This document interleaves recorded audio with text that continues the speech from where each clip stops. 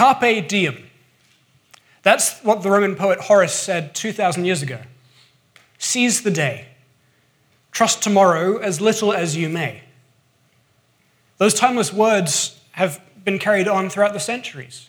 In the film The Dead Poets Society, Robin Williams says, "Seize the day, boys. Make your lives extraordinary." And we hear similar ideas thrown around today in everywhere that we go, right? Like YOLO, you only live once. After all, we're told, life is short, and this is the only life you get. So live it up. Go and make the most of it. But whatever you do, don't waste it. And this idea pervades so much of what we do and what we believe and how we live. It creates a baseline anxiety that we always need to be doing more and striving for more to make the most of how we live. But that is not the message of the gospel. Today we're beginning a new series called Don't Waste Your Life. And over the next 3 weeks, we're going to be looking at 3 different parables in the Gospel of Luke, which explore and deal with how we steward the things that God has given to us, especially our lives.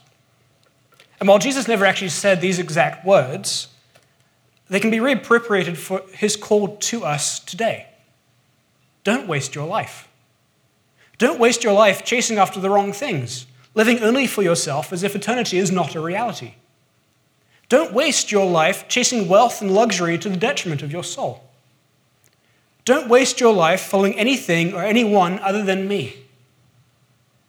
So this morning we're going to focus on the parable of the rich man and Lazarus in Luke chapter 16, verses 19 to 31.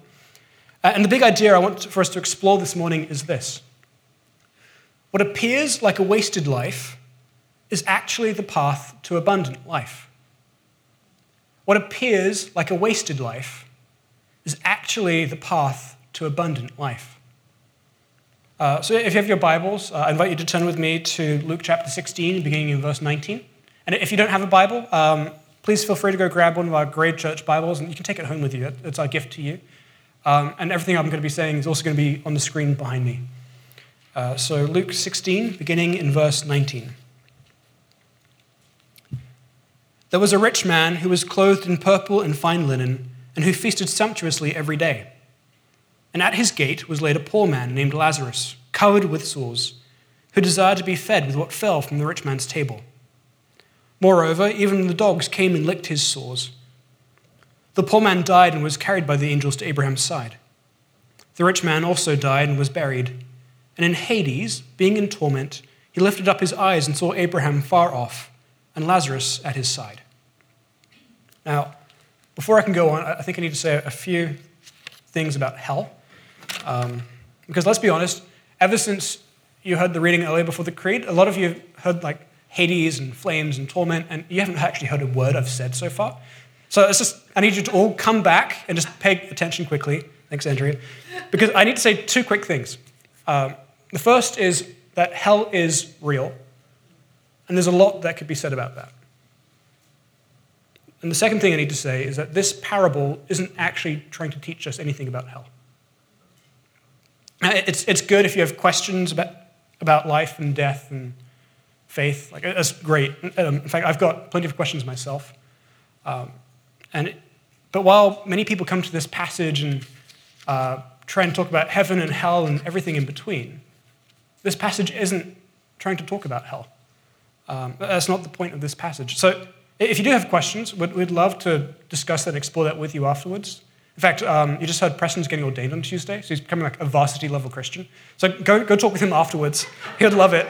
But this parable is actually about something much more near and dear to us than hell. And frankly, something just as uncomfortable. It's about what we're really living for.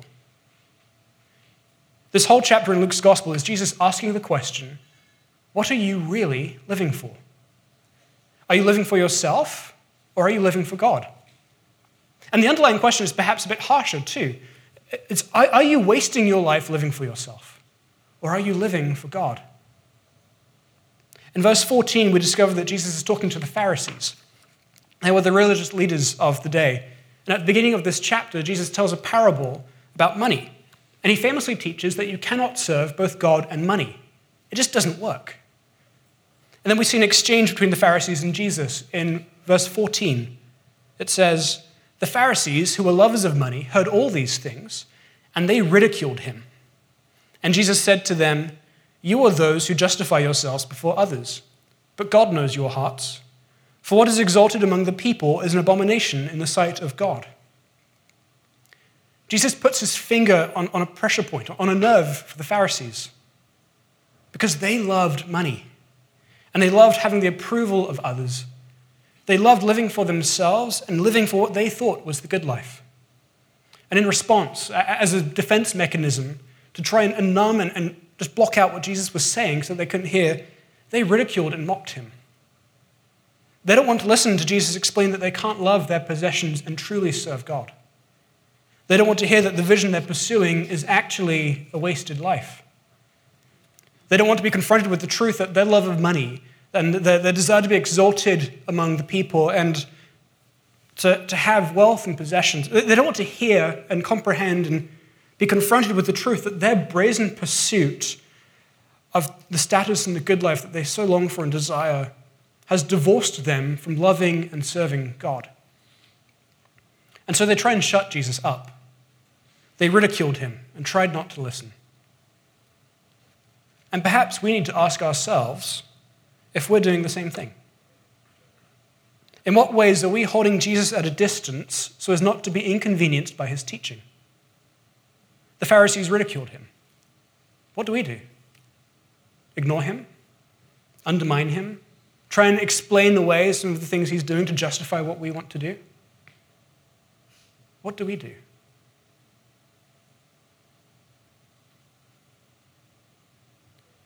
Jesus keeps telling them that they're living out of step with God, and explains that to them with a parable. It was about a rich man who had everything. He lives the good life, and he has it made.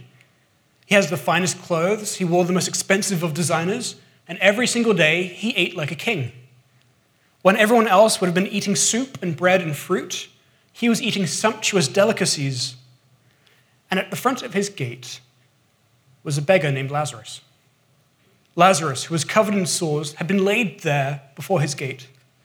It was as though he'd been put there, placed there, almost even thrown there by others because they figured that at least the rich man could give him some scraps.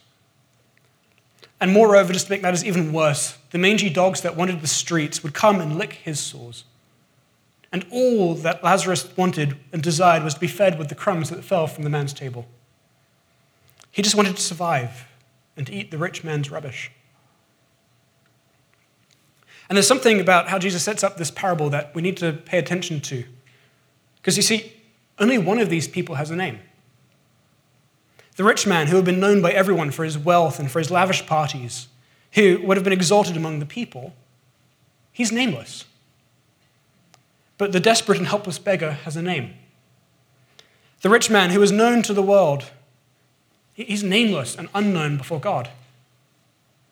But while Lazarus is left despised and rejected outside the gate and left alone to fight off the dogs that are coming to lick his sores, he is seen and known by God. So the scene is set. The rich man lives it up, living the good life in his comfortable, luxurious abode. And at his doorstep lies Lazarus, the desperate beggar who is left alone to fend for himself. And then they die. After all, it's inevitable. It happens to everyone. It happens to the rich, it happens to the poor. It'll happen to you, and it will happen to me. Both Lazarus and the rich man die. And in verse 22 we read, "The poor man died and was carried by angels to Abraham's side. The rich man also died and was buried." And again we see a contrast. The rich man was given a proper burial. People noticed when he died. They noticed and they mourned his death. They paid their respects. They probably held a beautiful funeral service where they honored him and talked about all the good things he did in his life. And then they laid him to rest in the ground. But Lazarus had none of that. No one noticed when Lazarus died. The poor beggar was likely left to rot on the side of the road and left to be eaten by the dogs. No one on earth took any notice of Lazarus when he died. But heaven took notice. And God sent his angels to carry him to Abraham's side. Lazarus was brought up to paradise and was seated at a place of honor beside his spiritual father. But not so with the rich man. We're told that he ends up in Hades. And then in verse 24 we read, "And he, the rich man, called out, 'Father Abraham, have mercy on me, and send Lazarus to dip the end of his finger in water and cool my tongue. For I am in anguish in this flame.' But Abraham said, 'Child, remember that you in your lifetime received your good things, and Lazarus in like manner bad things. But now he is comforted here, and you are in anguish. And besides all this, between you and us, a great chasm has been fixed, in order that those who had passed from here to you may not be able, and none may cross from there to us.'" Notice that he says, "Father Abraham." Now, Abraham was the father of Israel, and his story takes up a good chunk of the book of Genesis. And here we see that the rich man calling out to him, "Father Abraham," it means that he's an Israelite. He belongs to the people of God, but he didn't end up in paradise. When he died, he didn't end up at Abraham's side, basking in the presence of God.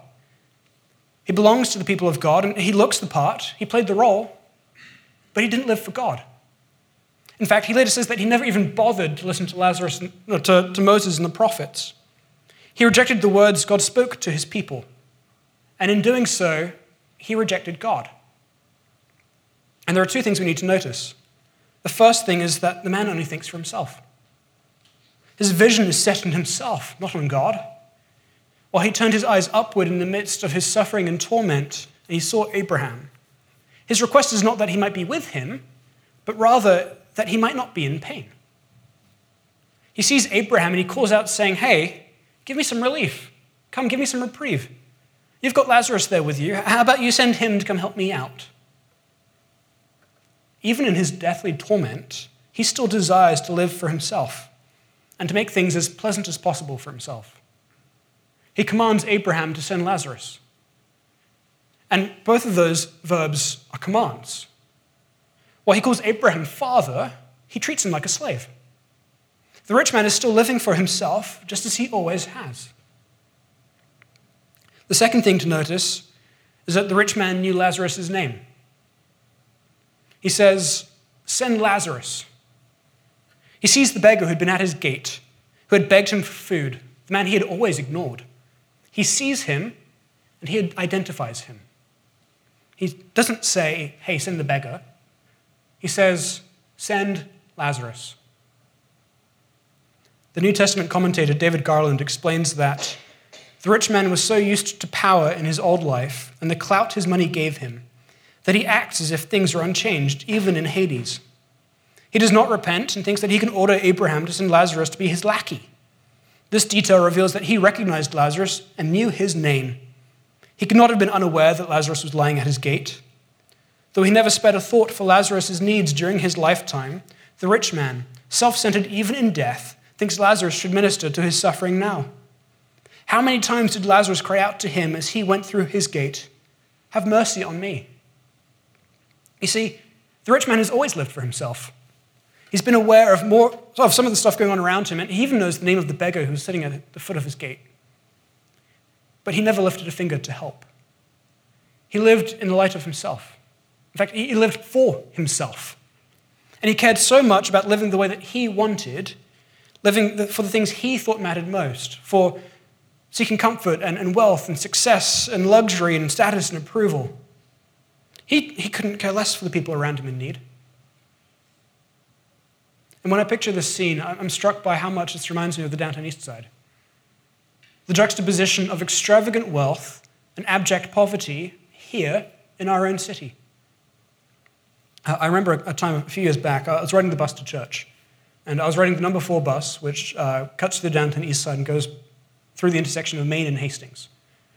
And next to me on the bus, there was a young couple who looked rather well-to-do. And as we were nearing Main Street, I heard the woman turn to the guy she was with and say to him, "Oh, this bus goes past Hastings. I wouldn't have got on it if I'd remembered that." And then with a sneer, she added, "I hate seeing that part of town."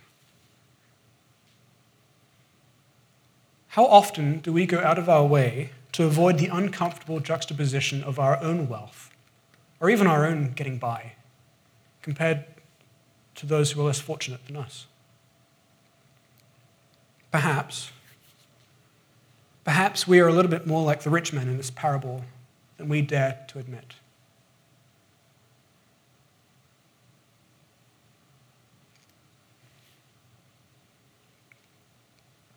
When the rich man is told by Abraham, I can't send Lazarus to you, he changes his tack, he changes his focus. And in verse 27, we read, Then I beg you, Father, to send Lazarus to my father's house. For I have 5 brothers, so that he may warn them, lest they also should come into this place of torment. And that was probably the most selfless thing the man had ever said in his whole life. And then we see Abraham reply in verse 29, They have Moses and the prophets. Let them hear them. It's as though he's saying, they already have the voice of God speaking to them through the Bible. They can go read that. And in verse 30, he said, No, Father Abraham, but if someone goes to them from the dead, they will repent. No, they don't want to read the Bible. They don't want to do that. They don't want to listen to what was said of old. I know my family. They don't believe it. I didn't. But if someone would just rise from the dead, that would solve it. They would listen and believe it all then. They would be able to stop living for themselves and start living for God if only he would send Lazarus back to them. But Abraham doesn't buy it. In verse 31, he says, If they do not hear Moses and the prophets, neither will they be convinced if someone should rise from the dead. Sending Lazarus wouldn't convince them to change their mind. That wouldn't convince them to repent. Their attention is so focused on themselves that even were Lazarus to actually come back to them, they wouldn't listen. And they wouldn't listen because they are too focused on living for themselves. They're too focused on maintaining their own lives and living their lives for them. They are the Pharisees who love their money and their wealth, who are so focused on having the approval of others in society and being exalted by others and justifying how they're living.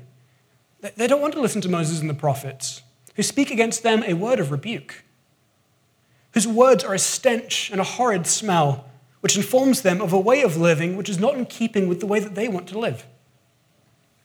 For a dead man to rise and to tell them the exact same message wouldn't change the matter. They don't want to listen because they don't want to hear. They don't want to live their lives for God. They want to live their lives for themselves. And they don't want to listen to any voice that tells them otherwise.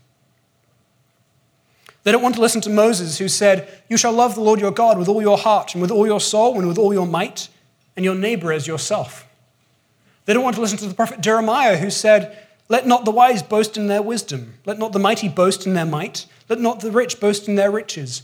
But let those who boast in this, that they understand and know me. For I am the Lord who practices steadfast love, justice, and righteousness in the earth. For in these things I delight, declares the Lord. And they wouldn't want to listen to the Apostle Paul, who wrote, We brought nothing into this world, and we cannot take anything out of it. But if we have food and clothing, with these we will be content. But those who desire to be rich fall into temptation, into a snare, into many senseless and harmful desires that plunge people into ruin and destruction. For the love of money is the root of all kinds of evils. It is through this craving that some have wandered away from the faith and pierced themselves with many pangs. The voice to which we listen will inform and dictate the light by which we live. If we listen to the voice from eternity, if we listen to the voice of God in our lives, then we will live according to his light. We will live in the light of eternity, and we will live in the light of Jesus. But if instead we listen to our own voice, or to the voices which tell us how to live for the now, to live it up and justify ourselves before others and be exalted by them, then our lives will be lived in the light of ourselves, and our lives will be wasted. And maybe we can live somewhat morally on our own. We may not live like the Pharisees or the rich man, reveling in our own comfortable private castles. But even that can become an attempt to justify ourselves before others. And I don't always get this right. Back in October, we had a church event. It was the Korean Trivia Night, and some of you were there for that. And I made a bus transfer in the Downton East Side to get there. And as I was walking between my stops, a woman crossed the street and came over to me. She beelined for me. And she was skinny and pretty worse for wear. And when she came over to me, she started speaking in a mix of French and broken English, asking for help to get some money for a place to spend the night. And she said that she hadn't eaten for 6 days and was surviving off cigarettes. And I have to admit, I tried to brush her off, and I lied to her. I had $25 in my wallet, and I can speak a bit of French. But I looked at her in the eyes and said, I don't speak any French, and I don't have any cash on me. But she didn't take no for an answer. She followed me across the street, and then she asked if she could say something. And she repeated that she was hungry and needed $17 for a place to spend the night. And there was a bank right next to us, and she pointed to it and said, hey, can you just withdraw some money for me? I'm desperate. And I didn't want to expose to her the fact that I'd lied to her. So I went in and withdrew some money from the ATM, and I gave it to her. And she was incredibly thankful. And as I was getting ready to leave, she made another comment, and it was a little hard to make out what she said, but it was something to the effect of asking me to keep listening to the voice of God and to disregard the first voice that came into my head, because that was not God's voice. And that shook me up. And as I walked away, I had this very brief and lucid, clear moment where it was as though the Holy Spirit was saying to me, she saw you and saw me. And then he brought to mind the fact that I'd unexpectedly received that $25 the day before. And in the humbling moment, I realized that God hadn't given me that money for me. God reminded me that all I have is his, and I'm just a steward of the things he's given to me. Everything I have is on loan from him, and I'm merely his steward. And that unexpected gift of money I received, it wasn't for me. And I realized that that woman had probably just prayed the day before, or even that same day, for God to provide for her a place somehow to stay the night in safety and to provide for her her daily bread. And on that day, he answered that prayer through me. All we have is from God. It is for God. And he can give, and he can take away. And I wonder, what voice are we listening to? What voice do we each listen to about how to live our lives?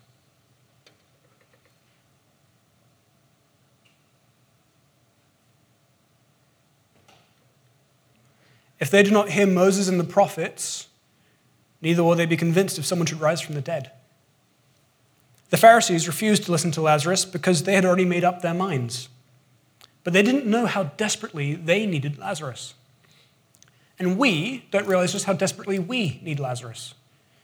Lazarus, that poor man in the street, the beggar with nothing, is the one who needs to teach us how not to waste our lives. To the world, Lazarus looks like he's completely wasted it. He's wasted his potential. He's on the street. He's homeless. He's hungry. He's desperate and can't take care of himself. Who would ever think that he could actually teach us something about how to live? This guy who's wasted his life. But Lazarus is exactly who we need to listen to. Earlier, I pointed out that in this parable, Lazarus is the only one who has a name. The rich man isn't known to God, but Lazarus is. But there's something I didn't tell you, because you see, it's really significant that Jesus gives Lazarus a name here. Because this is the only parable Jesus ever told where he gave someone a name. And do you know what his name means? What Lazarus means? Lazarus means, God is my help. God is my help. Think about that. The only person Jesus ever gave a name to is a beggar on the street called God is my help. That is not a wasted life. So many people in our society, in our city, so many of us would look at him and say, he wasted it. Or he made the wrong choices, or the system was set up against him. So of course he wasted his life. But God is my help. That is not a wasted life. That is the life well lived. Do you know what the wasted life is? It's the life that doesn't need any help from God. It's the life that doesn't know how to depend on God. The truly wasted life is the life that doesn't know how to depend on God with the things he's given us and doesn't know how to depend on God with the things that he hasn't given to us. Oh, how we need Lazarus. We need to listen to Lazarus who says, have mercy on me. I'm hungry, I'm hurting, I'm lonely, and I'm desperate. I have no place to sleep, no place to call my own. I'm desperate and all I have is God. We need to spend time with Lazarus, with the people at our gate. Because Lazarus will help tear away from us the pride and the veneer of all the things in our lives that we think are so important. When we listen to Lazarus, we discover that all the stuff we've been pursuing, all the things we thought were so important, they're not nearly as important as we thought. Because all those other things we think are so important, they're teaching us to depend on something other than God. And they're forming us to trust and to hope in something other than Jesus. They're causing us to stake our hope on something that can't support the weight of our soul. Because we're wasting our lives. And we are in desperate need of help. Because you see, what appears like a wasted life is actually the path to abundant life. Jesus did rise from the dead, and he came and he spoke words of truth and life so that we could be freed and truly live. So may we not waste our lives. May we know and understand and trust that God is our help. And in light of that, may we truly live.